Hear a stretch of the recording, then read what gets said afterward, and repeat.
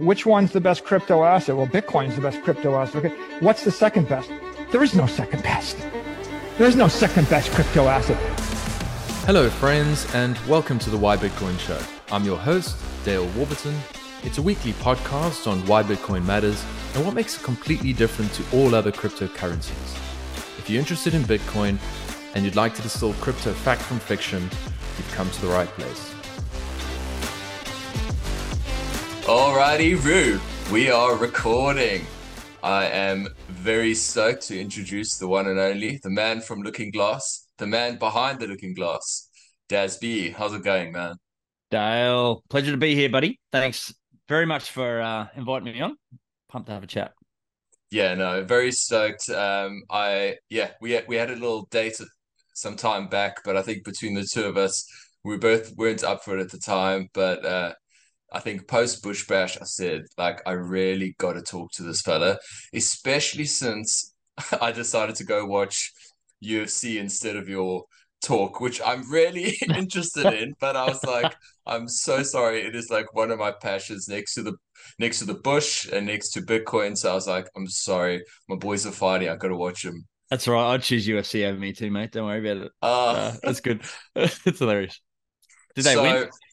I think, okay, there are some people here who perhaps aren't familiar with your work, your magic, and we've got some folks listening from around the world. I mean, it blows my mind that we have people in Sweden and South Africa and all parts of the world listening. So not everyone is familiar with you and your work. I'd be interested to hear how you describe yourself, and perhaps you can just give us the sort of whistle-stop tour of how you found yourself in the world of Bitcoin. Sweet. Yeah. Thanks for the intro. So yeah, Daz B from Looking Glass Education. So I'm part of a educational effort amongst some prominent Bitcoiners such as Sir Greg Foss and Seb Bunny and Dahlia Platt. We're the sort of main sort of team behind Looking Glass. And basically we sort of come together. It was nearly 2 years ago now, just starting to sort of frame up what education needs to look like for wage earners. That's really where we focus our attention, is to try and bring the complexities of the financial world and macroeconomics and all that sort of thing, distill it down into easy to understand language that everyday sort of people who slave their butts off for wages can understand. And obviously Bitcoin plays such a massive role in what we do and what we think. And we've done collectively thousands of hours worth of research into finance and economics and macroeconomics and how markets work and how money works and all these sort of things. So we, the sort of premise was, how do we distill down thousands of hours worth of research into a couple of hours for somebody at home to play along? And that's basically where we focus our time. And we've recently just launched a book called Beers for Bitcoin. Free plug. Thanks for that, Dale. There we go. I've read it though. I was going to mention it, but yeah, I'm glad awesome. you did. Thanks for the support, mate. Appreciate it. And it was basically, the intent of that was to, same sort of concept. Bitcoin can be a complex beast. So we were kind of like, what does somebody who's new to this, who needs to have an understanding of it, what do they need to know? What's enough of the understanding without going deep dive into the technical? So that was the aim for that, is to give you enough of the understanding around the technical without getting too bogged down into the detail around exactly, how this complex beast works. But so that was the intent, and that will be free as a course as well in due course, pardon the pun. But in the next few months, that'll be up on lookingglasseducation.com as well for people to do for free. Brilliant, man. I love it. I actually did read it. And obviously, being a bit of a Bitcoiner myself, a lot of it wasn't news to me, but I like to read as much as I can about it because I always want to be able to steer someone towards something that might resonate. And look, I came at it from more of a finance side of things. So to an extent, some of the stuff was concepts that I had learned and read about for many years. But I think it's a really good primer for someone to get their toes wet.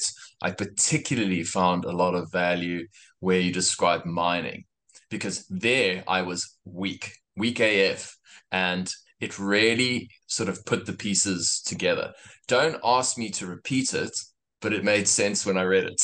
So I really appreciated that. And I think the more books we have that are beginner friendly, the more we are able to just steer people in various directions. Because what I find is not everyone is going to resonate with the same book. Like everyone always says, read the Bitcoin Standard. Not a lot of people are necessarily going to jump straight into that. I think you really want something that is perhaps just that layer below that is more accessible to ordinary people, because if what we want Bitcoin to do and what we think Bitcoin is going to do in the future, I think we're going to need something that's a little bit more accessible and, dare I say, less dry. Not everyone is champing at the bits to read about Mises and von Mises and Austrian economics and all of that jazz. So I found it to be really interesting, and from my perspective, would highly recommend it. On the Looking Glass side, that journey must have been really fascinating, because I think I've heard you say elsewhere you had preemptively just got in touch with the likes of Foss and I think James Lavish too. I mean, do you want to tell us just that story about how you actually managed to get in touch with these heavy hitters? Because their DMs don't seem to be open to me, unfortunately. Well, funny enough, Foster's was at the time, so I don't know if he shut it off, but he'll take messages from everyone. He's an incredible human, he really is, and he's a real great networker of bringing people together. That's what I think, Foster's real big strength is. So I started doing a deep. I come from it the same angle as yourself, from a finance perspective. Value investing was my bread and butter. That's what I was teaching myself basically how to do, using the plethora of accessible resources that are available in this day and age, which we're really lucky.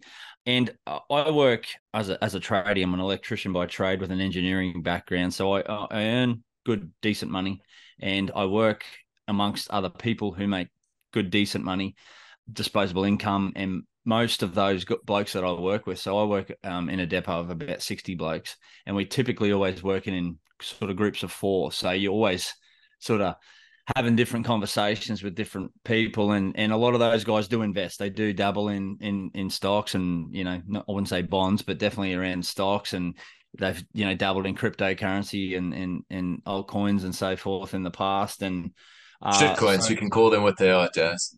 Beautiful, that's good. They are shitcoins. And so I was having a lot of conversations, and I was starting to peel off the layers around macro and how money works and all this sort of thing. And I just found it fascinating. I just went right down that rabbit hole and was just absorbing heaps of content. And I was just chatting to heaps of different guys around how money works and how finance works and how the economies work and interest rates are controlled and how the money printer goes burr and all this sort of thing. And I went, I was having a lot of the same conversations, so I just decided I'd just put it into written form, because I just thought I could reach more people. I could reach my Facebook friends and family and all that sort of thing. So that's really where it started. And then I wrote one on bonds, and I'd never invested in bonds. I knew roughly how bonds worked and had to do a bit more research just to really make sure what I'd put in this article was correct. And I thought, I'll send this to this Foss guy and maybe he'll take the time to read it, which I was blown away. I wasn't expecting a reply, but he read it. And not only did he read it, he said, someone's just recently reached out to me saying that all of this is too complicated. You guys should chat. And that's basically where the birth of Looking Glass came to be. So along the lines, Seb joined the fold, and then Dahlia, and then James Lavish come into the fold as well, basically as a friend of Greg's, to say, this guy's writing this information, this newsletter. We've got to get him into the fold. And so since from there, so James was involved for quite a while, but he's obviously just got so much on his plate now with the Bitcoin Opportunity Fund and his own informationist newsletter. He's basically, he's still there as an advisor and a great contact for us and a great, proponent of what we're doing. But he's got bigger fish to fry. Old James, he's doing a sensational job at doing it. But yeah, that's sort of where it come about, mate. Yeah. Oh, brilliant. Yeah. For anyone listening who hasn't sort of jumped into any of James's content, can highly recommend it. I don't get to read all of it because frankly, there's so many good people that you can read. And he's so good at explaining very complex things, almost like you're 5 years old. And so, yeah, it's pretty awesome how you've actually sort of took the bull by the horns and started to learn it. And it's a common thread throughout Bitcoiners in general that they tend to go deep, and they're generally well read. And it's something that I've sort of established in, our discussions, even though we haven't had thousands of them. It's just certainly something that both of us have done a fair bit of. And I guess in the context of people who aren't as keen on the deep dives, you need stuff that is more accessible to average people. So yeah, I absolutely love what you guys are doing. And of course, the challenge being is that you're doing a lot of this pro bono, or shall I say, all of it pro bono. And I, yeah, sincerely hope for your guys' sake that in the future there'll be a way for you guys to be able to sort of get something back for the thousands of hours and, no doubt, endless discussions in being able to put all this content out for free. Because that's very much, I guess, the Bitcoin ethos from the outset.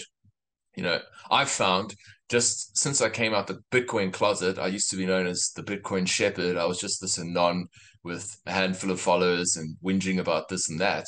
And it's only until I started coming out and talking to people as Dale Warburton that I actually found, wow, actually the community does give you something back. So I'm getting so much joy and pleasure just from having great conversations. And, I too hope that one day this is what I can do, because I just can't get enough of it, man. Something Seb and I have often said was, it's just that concept of proof of work and putting trust in the glowing orange light, mate. It'll show the way eventually, and taking that sort of long time preference approach to everything. We're putting in the hard work now. We've often said this time next year looks a lot different than this time this year, just with the bull market around the corner. And we think we're doing the right things, trying to remain true to our goal of making this content. We never wanted price to be a barrier to entry to this vital education. And that's why we've remained true to that ethos. And there's been plenty of opportunities along the way to team up with various, partners and so forth. And it's just like, if it's not the right fit, let's not force it. And things will just come eventually, it'll work. Absolutely. Have faith in the mission, man. And I'm starting to see, or reaping the rewards, if you like. And I'm really early in my journey. So yeah, I certainly also have that long-term view. And I think, a year from now, bull run or no bull run, I know that I'm going to be in a very different place than I am today. And I can almost say for sure that you guys will too. So yeah, aside from us Aussies here, I think a lot of people also cheering you guys on. So obviously this is the Why Bitcoin show, Daz, and it wouldn't be the Why Bitcoin show without a little bit of a discussion around the C word, my favorite thing in the world, crypto. I would love to get your take on really what makes Bitcoin fundamentally different, and tell us a little bit about your view around how crypto fits into the picture relative to Bitcoin. Probably the best way to describe that is going back to when I realized that it was Bitcoin only and not crypto. And that was around when you have to teach something, you have to really deeply understand it, right? And when I started writing these articles, I was writing about a particular financial concept, like say, take inflation, and then I would tie Bitcoin into the end of this. And when I was writing these articles, I had a, quote unquote, diversified approach to crypto, right? But I was luckily always smart enough for Bitcoin to be like the mainstay in most of that allocation. So at the time, I can recall pretty clearly it was like Bitcoin at 90%, Ethereum at 5%, and dabbling in other all sorts of degenerate shitcoinery for the other 5, right? But it come to writing an article on gold ownership actually, and at the time I had some ERC20 tokens, which were a gold-backed ERC20 token on Ethereum, and I was starting to write about this, and if I was going to recommend this thing, I needed to understand it. So peeling back the layers of what was securing this, because you have to put trust in the person issuing that token. You also have to put an inherent amount of trust in the protocol upon which it's built. And that's really where I started doing a bit more of a deep dive on Ethereum. And I thought, oh, well, in this article, I'll write about why I own Ethereum as well.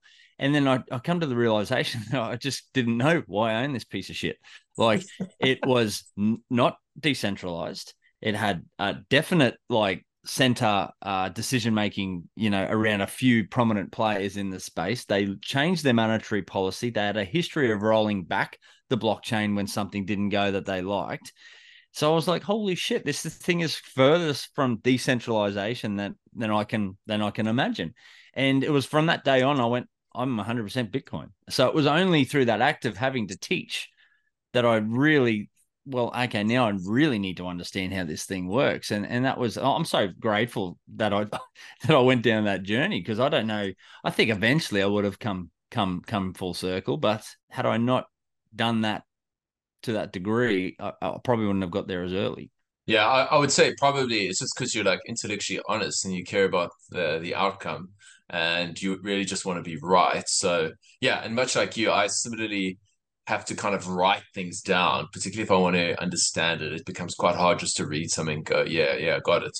So I wrote a thesis, which I haven't even put anywhere public, and I should actually at some point because I might be somewhat embarrassed by it because I think there's going to be some mistakes. But that wasn't about Jan 21. Never went down the shitcoinery route from that perspective until September 21, because that's when I thought, oh man, these things are going to run much harder than Bitcoin. I'll just do what everyone suggests, buy all these shit coins. I think I bought about 7 or 8, Algorand and this weird sports token and a few other things. And, after 4 months, I just was like looking at my portfolio and I was going, what am I doing here? Like, what is this shit? And it's all down. This stuff is supposed to be up. And I was like, so it wasn't as if I was tricked or I thought there was a there. Like, no. I was just a greedy pig. And, that's the bottom line. So then eventually sold it in like almost like a rage quit of crypto. I was like, fuck this stuff. I have no interest in these Mickey Mouse games. You're not money. You're certainly not decentralized. Like, I don't know what the hell you are. But if your leader's sitting around there dancing in a unicorn outfit on stage, like, I'm not interested, bro. Sorry. I'll let you losers play with that kind of money. But yeah, not for me. I think that's actually a really like reasonable characterization. And like some people go down the path of just hating on shitcoins and they struggle to articulate it. But I think in your case, having done the work, it just it seems as if you've got really strong reasons. And yeah, I mean, perhaps you should just be lucky that you were 90% Bitcoin and only sort of 5% ETH and not some other sort of ratio. Yeah, exactly. And so it wasn't that much to unwind. And truth be told, there's probably a MetaMask account, with some pretty, with a whole heap of shit coins that you can't sell, right? Because the gas fee, I remember I tried to offload all these things and all the gas fees were like, more than the value of the token. So I was like, well, what the hell are these things? And, see you later. Totally. Move on.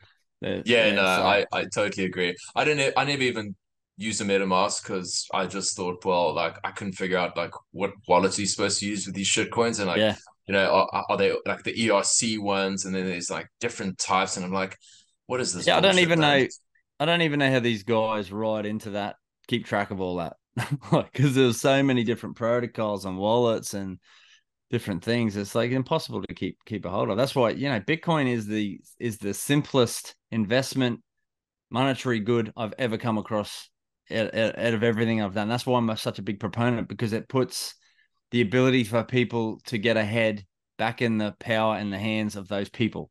Like, it's the easiest thing to understand. You just DCA over a long time, you stack it away for a long term, and it's going to improve in purchasing power. You don't have to go and read about, you don't have to go and read 100 books like, like I tried to do with learning how to value invest. You don't have to read balance sheets and keep up on their bloody filings every quarter, to make sure that they're not going bust. It's just simple. It's just you work hard, you hustle, you save the excess, and you come back, 4 years later and increased in purchasing power. It's simple as. It is simple as, exactly. And something that Wiz said in a recent chat I had with him was nobody that has invested in Bitcoin and remained in it for 4 years has enjoyed a return of less than 100%. And that sort of was eye-opening to me because I never actually realized, that it was that dramatic. I always said nobody's lost money over 4 years, but I didn't realize it was 100%. And then old Sir William of Rotherham decided to code it up in ChatGPT and spin up a website as he's inclined to do. So, and then you can just put in any date you like. I'll put it in the show notes actually, where you can go and literally plug any date in history as long as it's 4 years ago, and you'll be able to see that I think the lowest is about 106 or 113%. So it's really simple. And it's funny how you say that value investing is actually complicated. They'll say, oh yeah, you just got to buy good companies with low levels of debt, good earnings, perhaps even a competitive moat, and they'll just chuck out a couple other things. And you think, okay, well, how big is the investable universe? Like, how many stocks are we talking about? And like, how many, fund sheets and how many sort of company filings and quarterly reports and earnings reports and all these different things are you going to have to read? And you're not even going to have an edge because you're going to have to pick a space. You can't know everything about retail, or because there's way too many. So you're going to have to get uber niche. And I'm just in the process of sort of wrapping up this book, which as I'm reading, I'm going like my old fiat brain was going, God damn, there's some really sensible stuff here. There's a guy by his name's William Green, Richer, Wiser, Happier. Mm. He's also on the Investors podcast, the one that Preston Pish runs, and there's all these different approaches to value investing, and some people would just go find the most completely unappreciated stocks in the far-flung corners of the earth, shitty markets like that just nobody wanted to touch. Oh, there's been a coup there. Let's go visit. Let's go and see what's happening. I'm like, that's not accessible. Meanwhile, with Bitcoin, it's just like, do you know what? Focus on what makes you happy, save what you can, and just leave it. Take it into self-custody. It couldn't be simpler. And people tend to overcomplicate the whole investment idea. But if you also take into account Bitcoin's the best performing asset over this year, and I think over I think 3 years or 5 years, and just go back, you think to yourself on a risk adjusted basis, there probably isn't a better opportunity, at least in our generation. And it couldn't be simpler. So it's like, what a gift that we have as just lowly plebs who don't want to dedicate our whole life to studying company or financials and that sort of jazz. You know what I mean? Absolutely. And it talks to this reinforcing mechanism of passive investing. So, where you even read most of those older value investing books, like the Intelligent Investor, it's a tome. Like if you get through that thing, you're doing well, right? But he basically talks about all these strategies to find the moats, find undervalued companies, blah, blah, blah. But the overarching premise is he's like, but most of the time just buy the market and you'll outperform everyone else. Yeah. So that's the other sort of tragic thing in a way, is that we're now as plebs in your superannuation or your 401k, depending on what part of the world you're in, or even as an approach for yourself for an active investing for yourself. Most of the time, if you can't value a stock, you're going to buy an ETF, and you're going to buy an index ETF like the S&P 500. But what that absolutely guarantees you are doing is in the last sort of 10, 15 years in the least, is making sure you're buying the absolute top of most of the market valuations for these companies in their histories. So every dollar that flows into these ETFs, over 45% of the capital inflows into markets at the moment are passive inflows, which means the money coming in is doing zero price discovery on what price you should be paying for a stock. And most people that you talk to, if they even are picking individual stocks, they'll say, oh, I bought BHP for $46. It's like, oh, that's great. What's it worth? What do you mean, what's it worth? I only bought it for 46 because it was, $48 yesterday. It's got to go back up, right? And it's like, they're not doing any price discovery. They're not doing discount cash flow analysis. They're not looking at what is that company worth per share. Like if you were to go and buy a cafe, you go down the corner shop and you buy your cafe, you're going to want to say, how many cups of coffee do you sell? What are your overheads? How many staff do you have? Like what's your profit per cup? It's a no-brainer. But for some reason, when you go and you look at a stock, nobody thinks twice to actually ask those questions. And that's essentially what you're doing. Yes, granted, it becomes a lot more complicated. And that's the sort of the point again. That's why Bitcoin's so simple.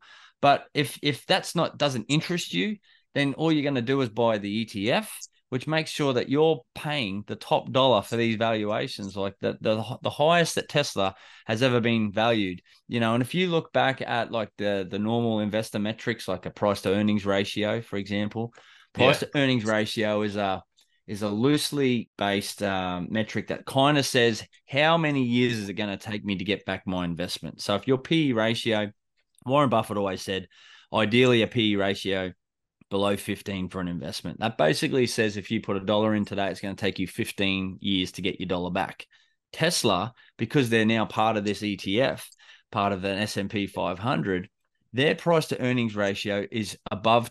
The last time I looked, and this might have corrected somewhat, but at some point that was trading at well over 1,200 years to get your money back as a price earnings ratio. Unreal.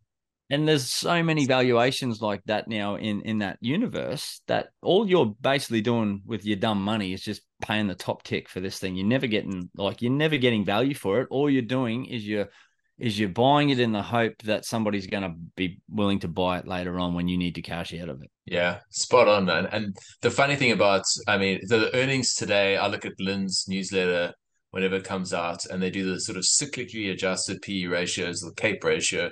And if you didn't even know what that means, Lynn just goes extremely high or very high. And you're like, okay, suggesting, I think it is about 30. That was like the average. So it's like going to take you 30 years worth of earnings to get your capital back. You also take into account the fact that of the S&P 500, I think there's something like 8 companies that I'm gonna screw up the numbers, so I won't even go out there. But it's literally the vast majority of performance this year, I think, has been something like 54% of the performance of the S&P 500 this year has been attributed to like 7 stocks. You know, the rest have been averaging at about like 4%. Yeah. On top of that, with ETFs, you don't actually get 100% exposure to the underlying companies because there has to be a cash element too, so that people who want to sell can actually redeem the ETFs for cash. So you're investing in only like 98% or whatever the figure might be. So, and the rest is cash. So you have all of those sort of downsides, and at best you're going to be able to sort of achieve a market related return. And look, for some people that might actually suit them, but for people who are not, like, I guess for people like who are Bitcoiners, I just don't see the merit. And, you know, the other really big red flag that people often don't think about with this as well is if you're not 100% aligned with the way the world is heading, like some of these narratives that are getting pushed down from the top down, you know, around ESG and all these other social agendas that sort of get pushed down from these, you know, and this is, you pull your tinfoil hat out a little bit with this, right? But you are absolutely enabling that through passive inflows, because what happens is it was all our superannuation funds, basically, a lot of them are using these ETFs to get exposure to a wide variety of markets. But what you do is you give them your capital, you get exposure to the price of that share within that vehicle, that investment vehicle, but you're also giving them your voting rights. So we're concentrating all of this power into the handful of a few. And what's really funny is that, and again, I don't know these numbers off the top of my head, but there was something, it might have even been in one of Lynn's articles recently around how much capital, or how much voting rights are concentrated into a few different, so the Vanguards and the BlackRocks of the world have so much control now over all of these major companies that they are the ones basically shaping the narratives for everything that happens in capital markets, because our money, we're the dumb money, right? That's what they call us. And in a way we absolutely are, because we're not even leveraging off our capital by having a vote. We're offsetting and we're giving that power away to these centralized entities. So the best way, if you don't like the fuckery that's going on, pardon the French, in the world right now, best thing you can do is start your own self-managed super fund and put some exposure into Bitcoin, because you're voting with your money. Like, you are voting out of that system. Hell yes, man. No, 100%. I actually never even thought about that. And that makes absolute sense. One thing you touched on there, and perhaps we can transition to this now, is, I mean, we're not going to talk about ESG. That's a whole nother, that's a debate for another day. Although I don't think between you and I it would be much of a debate. It'd be like, yeah, we're on the same page. Energy. Now, you're a guy who actually understands energy markets, and one of the most fascinating discoveries for me, at least about a year into my Bitcoin journey, was that amazing relationship between Bitcoin and energy markets. Talk to us a little bit about that relationship, and perhaps even tie in just a little bit as to how energy actually works. And I'm sorry for having to repeat this because I missed the Bush Bash talk. Well, the Bush Bash talk was more around thinking about how you're going to plan your citadel. So okay, I don't feel as bad.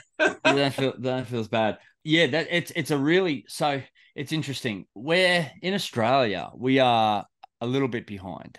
So our regulators are very controlling, and they're not quite on the Bitcoin train yet. So as a result, Australia as a whole is well behind other nations in terms of Bitcoin adoption and Bitcoin integration. But the thing about Bitcoin is we have never had an asset or a monetary good directly tied to energy. This is basically tethering the analog digit and the digital worlds together through this use of energy and turning it into a monetary asset. And what that means for markets is pretty profound, because energy markets are full of waste.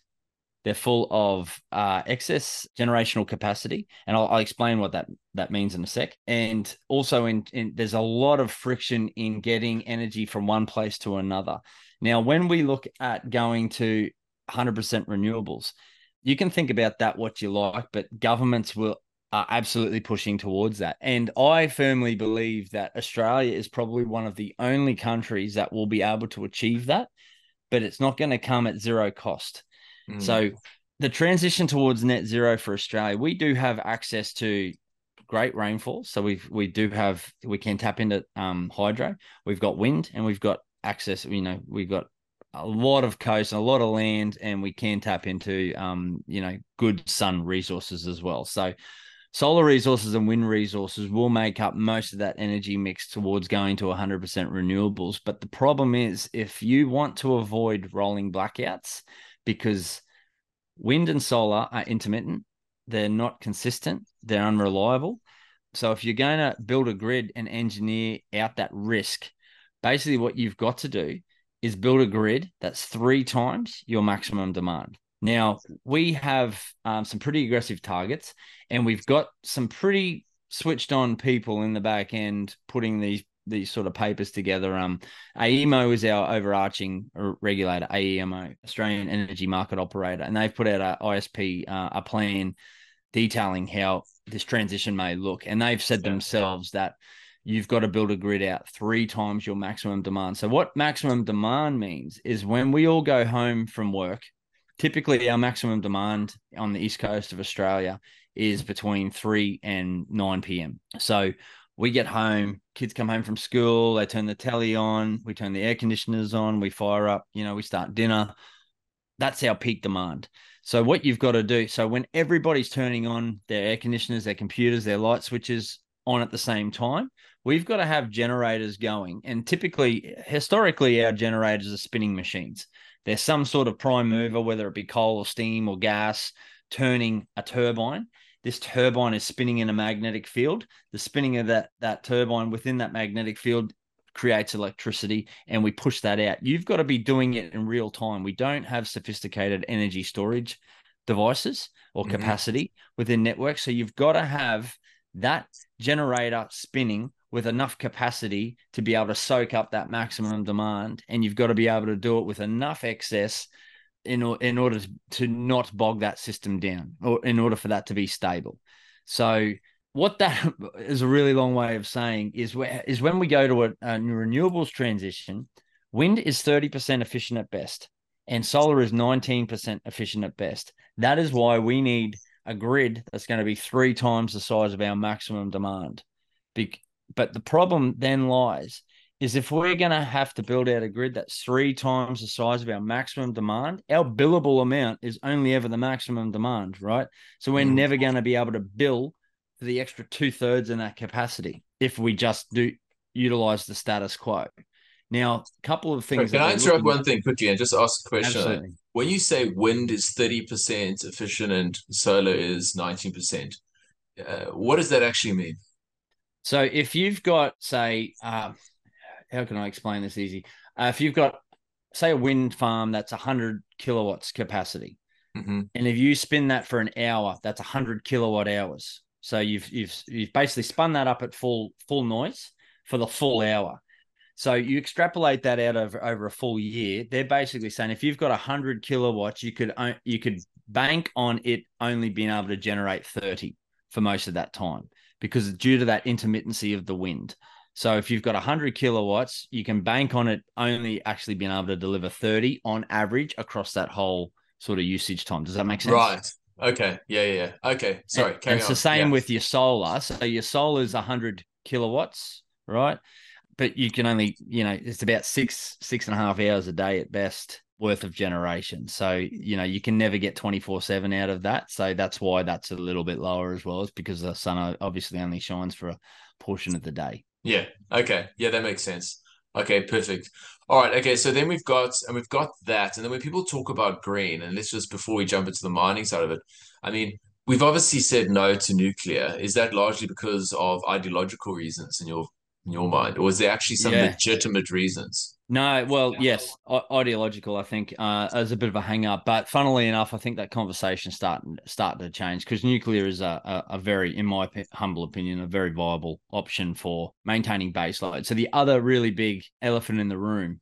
This might be get a little bit too technical, so I'll try and explain it as best I can. But one of the issues you have with a grid is your ability to drive fault current, what we call fault current. So basically what that means is when you go and short something out, like you've got an appliance that's faulty, your circuit breaker at your house should trip. Yeah. We have that same sort of system at a bigger scale. So we want to make sure that when your appliance breaks, it's your circuit breaker that trips, not the substation back here. But Okay. basically we are driving fault current to you, to that appliance. And fault current is good. Absolutely good because we make decisions on the network performance based on our ability to observe fault current. So right back at a substation, we'll have, say, I don't want to, get too technically, but say we monitor a feeder and we expect 100 amps on this feeder at a high voltage level at all times. That's our normal load. So anything below 100 amps we know is healthy. If we all of a sudden see 400, we think, oh, that's out of the normal. We want to trip. And that's good. So our ability to drive fault current right back from the source of the generator is very important. It's vital for that health of that system for us to be able to maintain a safe network. Now, what happens is the generator, that thing spinning, the turbine spinning that's generating that electricity has a certain amount of what we call inertia. So if the network were to stop, that thing's still spinning and it's still generating electricity. And that's what pushes fault current into the network when there is something in trouble. The fact that we've got inertia. Now, when you take that away and you've only got solar panels, you don't have any inertia and you've got no way to drive fault current anymore. And it's a really, really dangerous situation for the grid when we don't have fault current. So that's another big red flag for going towards 100% renewable because wind doesn't have a lot of inertia because it's generally a really slow turning turbine. Solar has a zero inertia. And that's why nuclear is a great example of being able to supply a baseload supply to the rest of the network that can also provide that inertia to make sure that it's a safe environment. Okay. Yeah, that makes sense. And if you were to look at when people talk about something being renewable, in the context of solar, I'm also often reminded of those mines, images of kids in mines mining for cobalt in Africa. And I can't remember the stats, but there's one or two African nations that provide, a significant majority of all the cobalt, which I understand is just an absolute critical aspect of it. So is that typically included when people are talking about the so-called renewableness of it? It's like apparently these panels themselves are not biodegradable. Yeah. But yeah, so I'm just wondering if Larry Fink and the boys at BlackRock, when they're sitting there talking about ESG, whether they actually are factoring in the first that it's not biodegradable, and second, the all the sort of actual energy, because you're not going to be mining using solar to get cobalt to then create solar panels. You're actually using hydrocarbons, as I understand. Yeah. So cobalt's not necessarily used so much in solar panels. My understanding, I'm not intimately familiar with the chemistry behind it. Cobalt's more into the batteries, which is the major concern. But we've still got the same issues with solar panels around silicon and the crystalline structures that these things are made out of. There's a fair degree of silver used in solar panels, and yes, that's a very, very major concern that I don't think has been, well, it's not given enough attention, is what happens at the end of life of these things. What's going to happen, like in terms of landfill? Are they recyclable? All of those have still got massive, massive question marks, particularly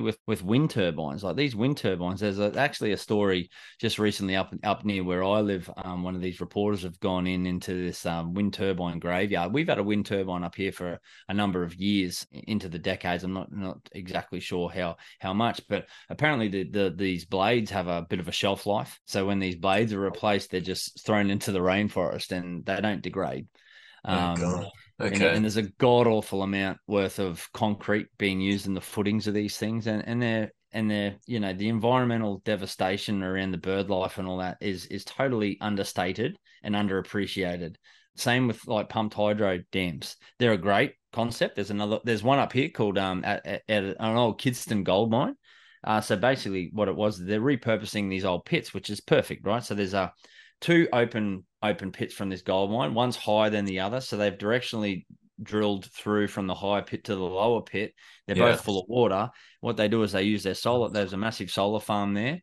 And when the market prices swing favorably, or unfavorably really for export, they, instead of exporting to the grid, they use their solar to pump from the lower dam to the higher dam, and they treat that like a massive battery. And then at night time, when the maximum demand picks up and then there's a demand in energy prices, they're incentivized then to pump. So they release water from the top dam to the bottom dam through a hydro system. They generate electricity through a hydro scheme. It's brilliant. Yeah, but they're utilizing resources that have already been there. So the environmental devastation definitely happened. It just happened at a past time. But a lot of the time, I think when we're looking for new hydro dams. So there's a new one proposed down the southeast of Queensland there somewhere. I'm not exactly sure where. But there's massive environmental destruction that happens when you build a dam. And I think sometimes we're just turning a blind eye to the, frog species and possum species that we have to like relocate or just, theoretically drown in order to satisfy having a hydro system so we can store some power. Yeah. It just sounds like when it comes to energy, there's no real sort of silver bullet. There's really trade-offs inherent. It's, I mean, that's greenwashing. That's right. Yeah. It's trade-offs. Yeah. I said I was supposed to include this line in my talk at the Bush Bash, but I was a little bit dusty, as they say, so it totally slipped my mind. But I was trying to just stress the point of there's no solutions, there's only trade-offs, and it applies to almost everything.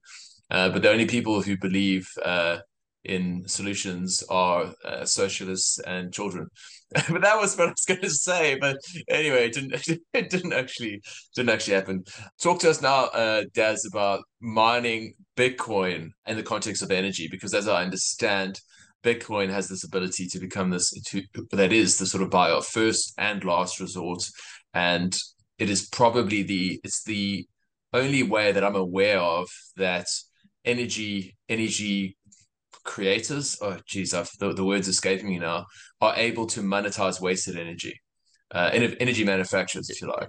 Yeah, so it works quite a number of different ways. So in the interim, on the approach to like a net zero world, a good example would be you've got a site in mind for a solar farm, for example. Now, one of the biggest input costs to that project is to build out the grid connection. So if there's no grid there, so across the eastern seaboard of Australia, we're one big massive transmission network. So we are connected between Queensland, New South Wales, Victoria, Tasmania, and into South Australia. We're all one big connected transmission network. So typically if you've got some sort of generational facility, whether that's solar, wind, hydro, coal-fired, gas-fired, you're going to want to jump onto the transmission network. So we send power over high voltage because it minimizes your losses when you got to push power from one end of the country to the other over long distances. You do that over the transmission network, which is typically your really big steel towers that you see sort of in the backward boondocks running along your highways and that sort of stuff. So you've got to get onto that transmission network. So one of the massive, if you've got a bit of desert in the middle of nowhere, right, but you got a shitload of sun, that's all well and good. You can go and throw all the solar farms you want out there, but if you've got nowhere to send that power, you've got no customer. So there's one way that Bitcoin mining plays a part there. you might be able to stage now your capital project. So you might be able to, if the one of the biggest input costs is that grid connection, you might be able to stand up your farm with a power purchasing agreement with a mining operator to go and dump some containers, start mining some Bitcoin, capitalize that project directly. This is that we're tying back into what I was saying before. We've never had the ability to directly tie a monetary good to the use of energy before. So we park these miners on, we capitalize that. They sell the Bitcoin theoretically and fund their capital project, get it off the ground, get your grid connection in stages, and then the Bitcoin miners can up and leave if there's no more excess capacity there. So that's one way where you approach that 100% renewable. And then earlier I mentioned as well that in order for us to go 100% renewable, we'll need a grid that's 3 times the size of maximum demand. So there's 2/3 of your capital projects in the past that you've built out that you are never making money on because there's no customer. Our maximum demand is our maximum demand. Therefore, we introduce new demand in the form of Bitcoin mining and other things, mind you. Like I'm not positing that all 2/3 of that will be Bitcoin mining, because we can utilize that excess capacity to do other things like stored hydrogen is one thing that's definitely possible for Australia. And that comes with its own concerns, but it's definitely a marriage between these other forms of energy storage, right? So you can either store it directly in form of energy, either with batteries, hydro systems, or with, creating hydrogen, or you can store it directly into a monetary good where you just sell it and you convert it into Bitcoin. And I would suggest, if you're smart, you stack the Bitcoin over a long term, right? You don't just sell it, but that's where it ties directly in, and we can introduce a new customer to the grid where that hasn't existed before. And if we don't do that, the people who are going to be paying for the excess capacity the capitalization or the capital requirements to build out that grid is going to be taxpayers, either through taxpayer incentives through the government or directly through the consumer price of cost of energy. It's going to come to the fold in one way. These guys who build these projects, they don't do it for fun, right? They do it for profit. So it's either got to be heavily subsidized by the government, or our electricity prices are going to go through the roof.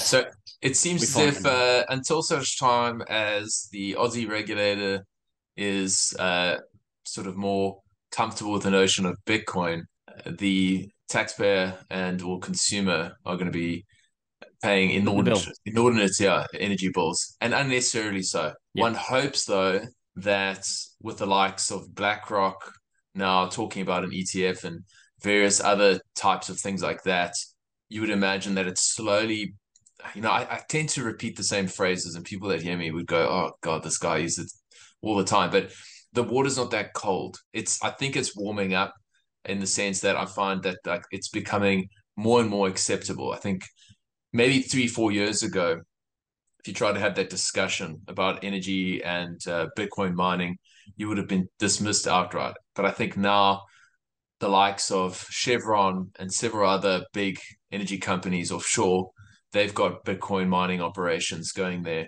And at some point, it's going to be a bit of a political risk for them not to, because eventually consumers are going to be like, why the hell aren't you doing this? And why are we paying so much for energy? So, unfortunately, these things, I think, take time. And, us Bitcoiners, we've got a long time horizon, so we sort of, I think I know where it's going, but there does still seem to be ideological resistance there. It does. Yeah, and there's a few reasons, I think, for that. Is mainly like Australia being such a vast and widely spread country, we supply electricity a long way and into regions where they're never profitable. So we're government owned. Most of our infrastructure is government owned. So the need for profit is not really there, right? Because they absorb a lot of these costs and they've been used to doing it. Where you contrast that to like Texas, who are very pro approach to Bitcoin. Bitcoin is the best customer that's ever existed for energy markets, because we're fully controllable, we're fully portable, and we can be, I'll just expand on that controllable, right? Where we can expand, we can ramp up, we can ramp down within minutes. That has never happened before. Typically, when we needed a really large load sink in the past for grid stability, which is another issue I can expand on a bit later if you like, but we had to use like aluminium smelters and stuff like that, and they can't be turned on in a dime. If you've got a whole big heap of molten steel or something like that, it goes off really, really, really quickly. So you can't just turn them off on a dime.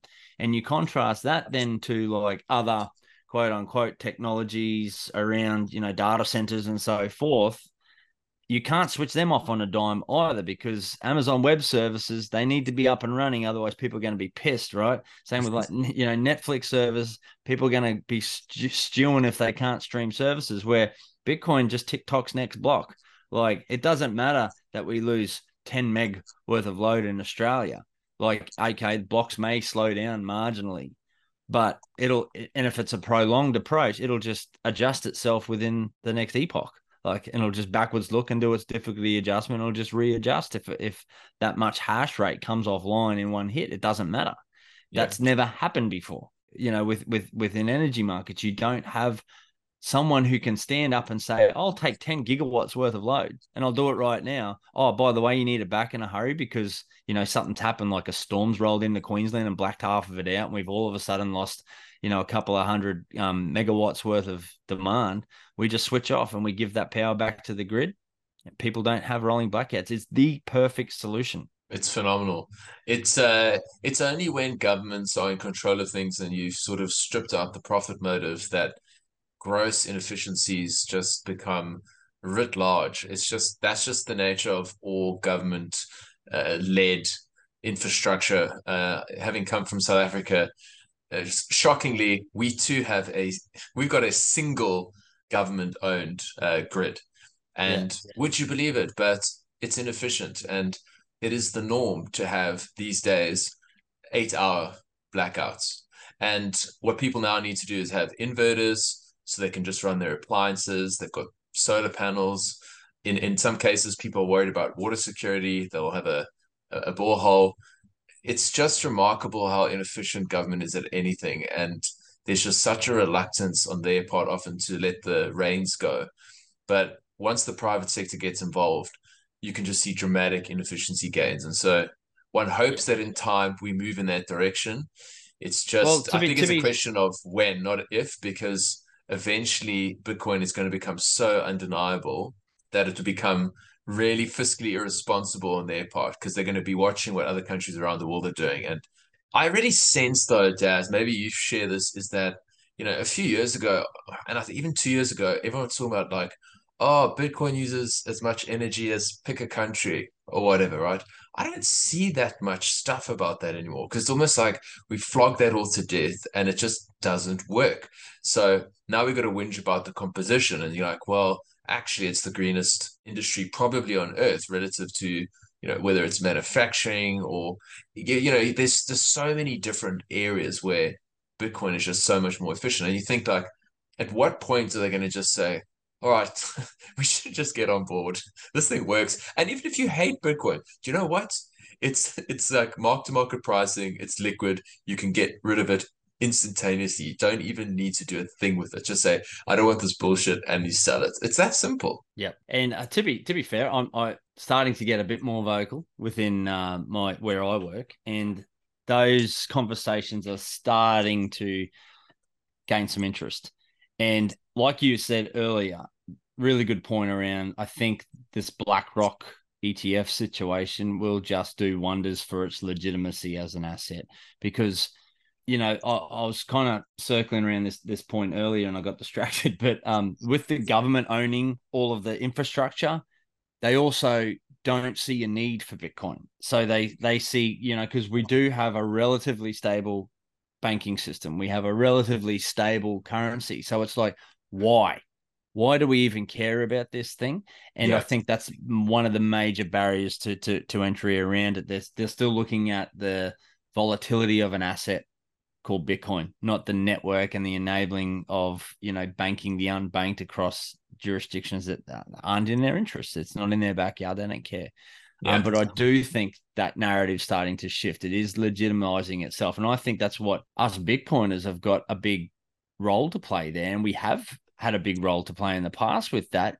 Your podcast is a classic example of this. Bitcoin, why Bitcoin and not crypto? Such a big distinction between the two. And I think people are starting to wake up to the fact that this thing is different. It is a commodity, reinforced by some of the language around the Gary Genslers of the world, like lump him or hate him or whatever, and Bitcoin's for everyone and whatever. But at the end of the day, it does help to legitimize itself, particularly in the eyes of governments, where it's going to play a really important part. If we don't do this, we will have rolling blackouts, or we will have exorbitant energy prices. That's the reality of it. So I welcome the sort of attitudes towards this, because I do worry about what sort of world my kids are going to grow up. Like, I'm stuck on this prison island. I think I said to you, like, I'm a 4th generation convict. I don't have another passport. I need to make it work here. So I'm pretty passionate about making it work here. And we've got, my wife's family's here. She's never going to move to El Salvador. I don't have that option.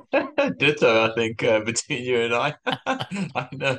Yeah, I think the interesting thing is like the conversation and the narrative of Bitcoin has shifted quite dramatically within weeks, given that BlackRock has almost endorsed it. I don't think for a minute that he actually, at his core, is a Bitcoin or believes anything like that. But it's just it's the narrative and it's the perception that matters. And the funny thing is, like, there's two things I thought of while you were chatting. The one was, I saw something today that I actually posted, which was the S&P 500 has been more volatile than Bitcoin over the last 6 months. So I think that's something that's a bit interesting, because no wonder I felt like this market's been like really snoozy, because it's just like, okay, it just looks like it's 30 all the time.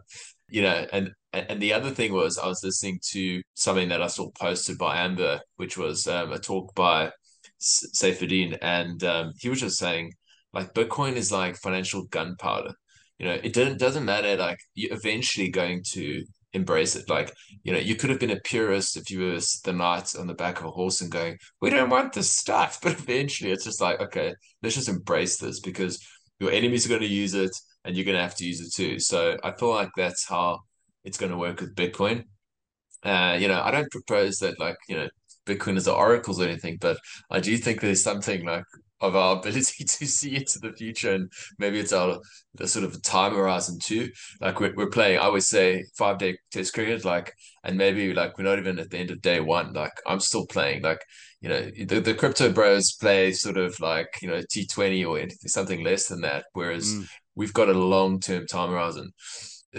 Talking about the values and that sort of thing on Bitcoin, I want to now shift to the Bitcoin Bush Bash that we just had in Palm Cove, your neck of the woods. Absolutely loved, firstly, the environment, dreamy. I mean, the weather was a little bit subpar, unfortunately. Sorry about that. But I'll do better next year. Yeah, please. But I can say, like, truly, what a dreamy location. Like, knocked it out the park. So I love that. And so thanks so much for organizing that. I tell people who I meet here in Brisbane when I go to the Brizzy meetup, like, it's probably the most fun you'll have with your clothes on. Like, truly, like, you just go from one conversation to the next. Everyone is so open.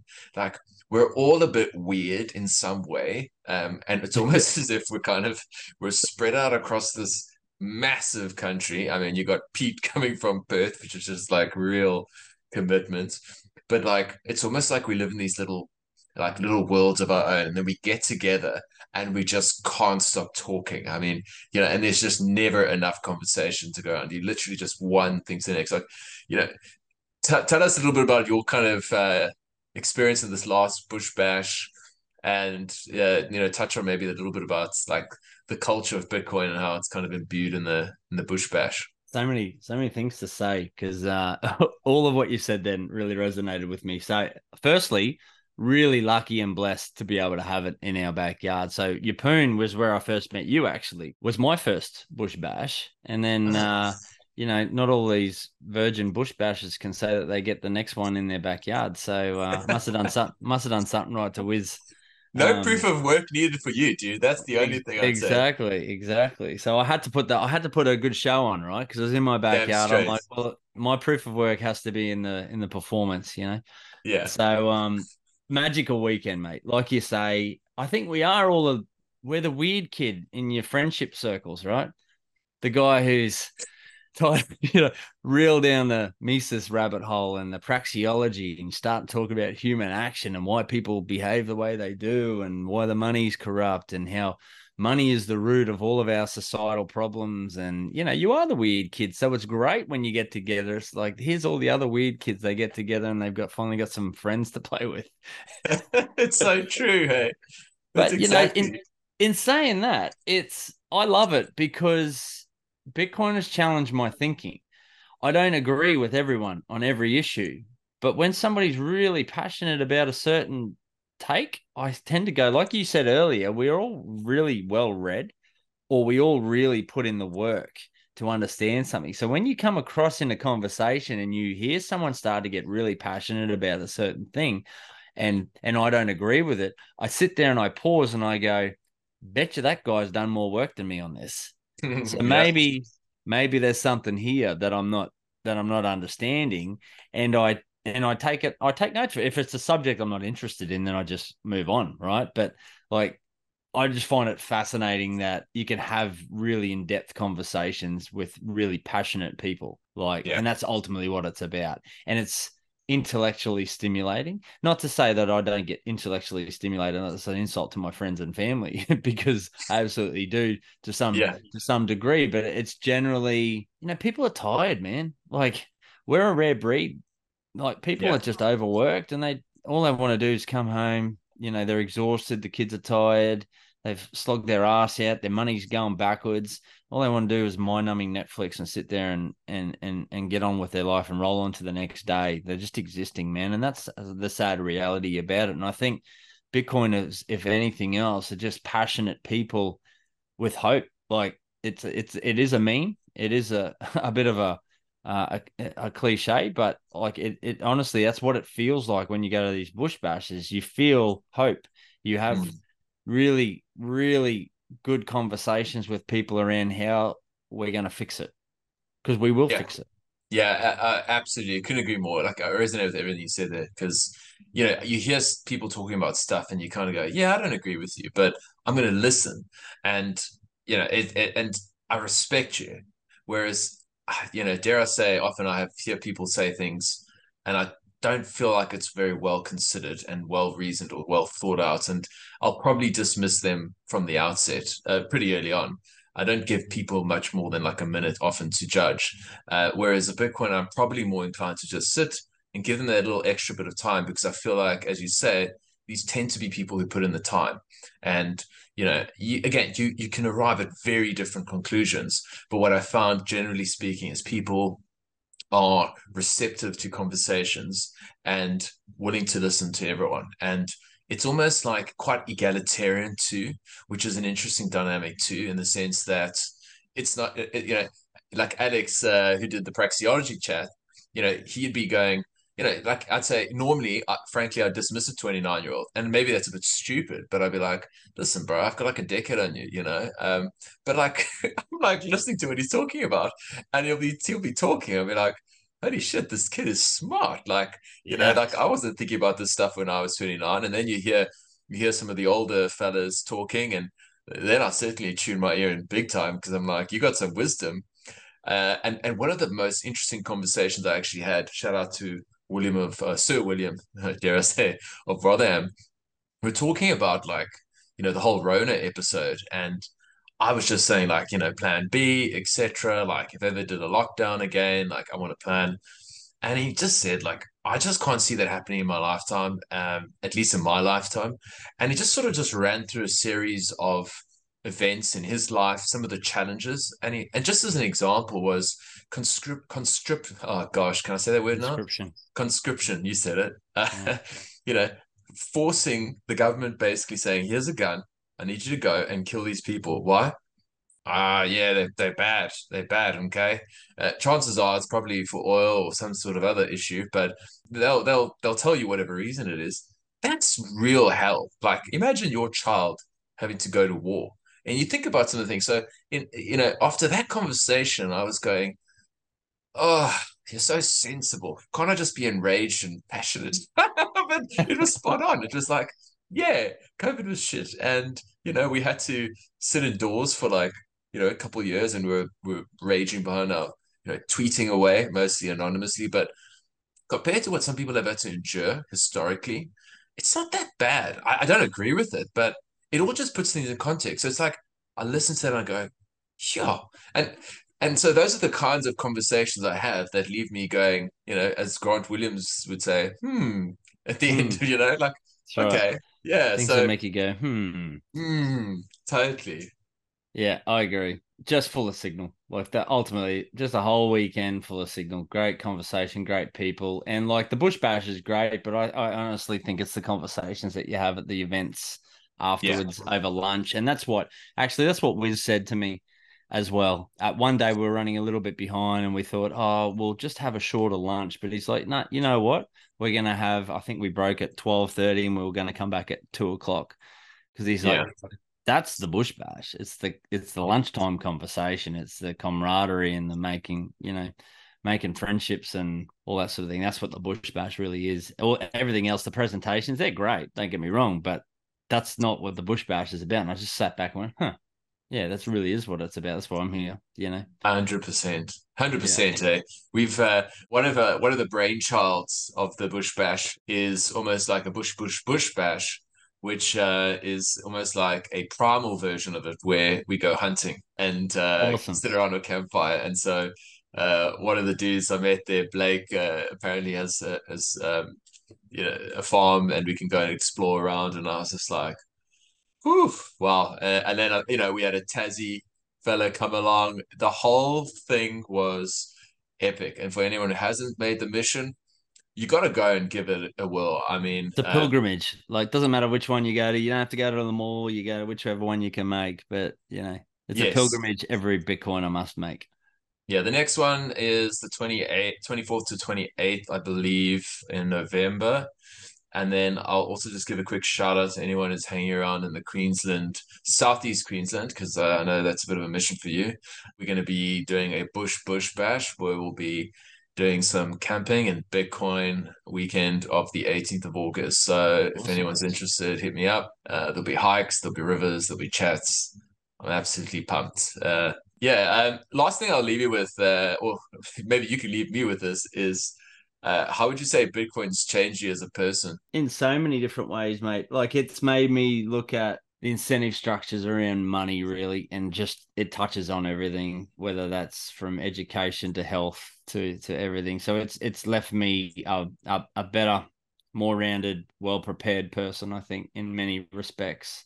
Going down so many rabbit holes around, carnivore diets to health in general, to pharmaceuticals, through to, if you peel back the layers, you find the corruption of money's at the root of most of the fuckery that goes on in this world, and Bitcoin does ultimately fix it. So if anything, it's taught me to trust in learning, not to take anything at face value, and to do the work and verify. And that's something I'll be teaching my kids, and that's something I'll be forever grateful for. Yeah, amen, brother. That's brilliant. I love it. That's exactly what I feel. Question everything and do the work. Just do the work. There's no excuses. Yeah. 100%. Awesome, man. This has been really cool. And I would love it if you did a little bit of a plug. Just remind people about your book again, and then where they can find you, social media and all that jazz. And we can pack it up. Sure, man. So, at DAZBEA on Twitter, whatever it's called now. I'm also on Nostr. Just look for @Daz, I think. I am on there. www.lookingglasseducation.com for free resources, free content, free courses. And you also see a link in there to Beers for Bitcoin, our book. So that's available for purchase on Amazon. So if you can afford the sats, we'd love the support.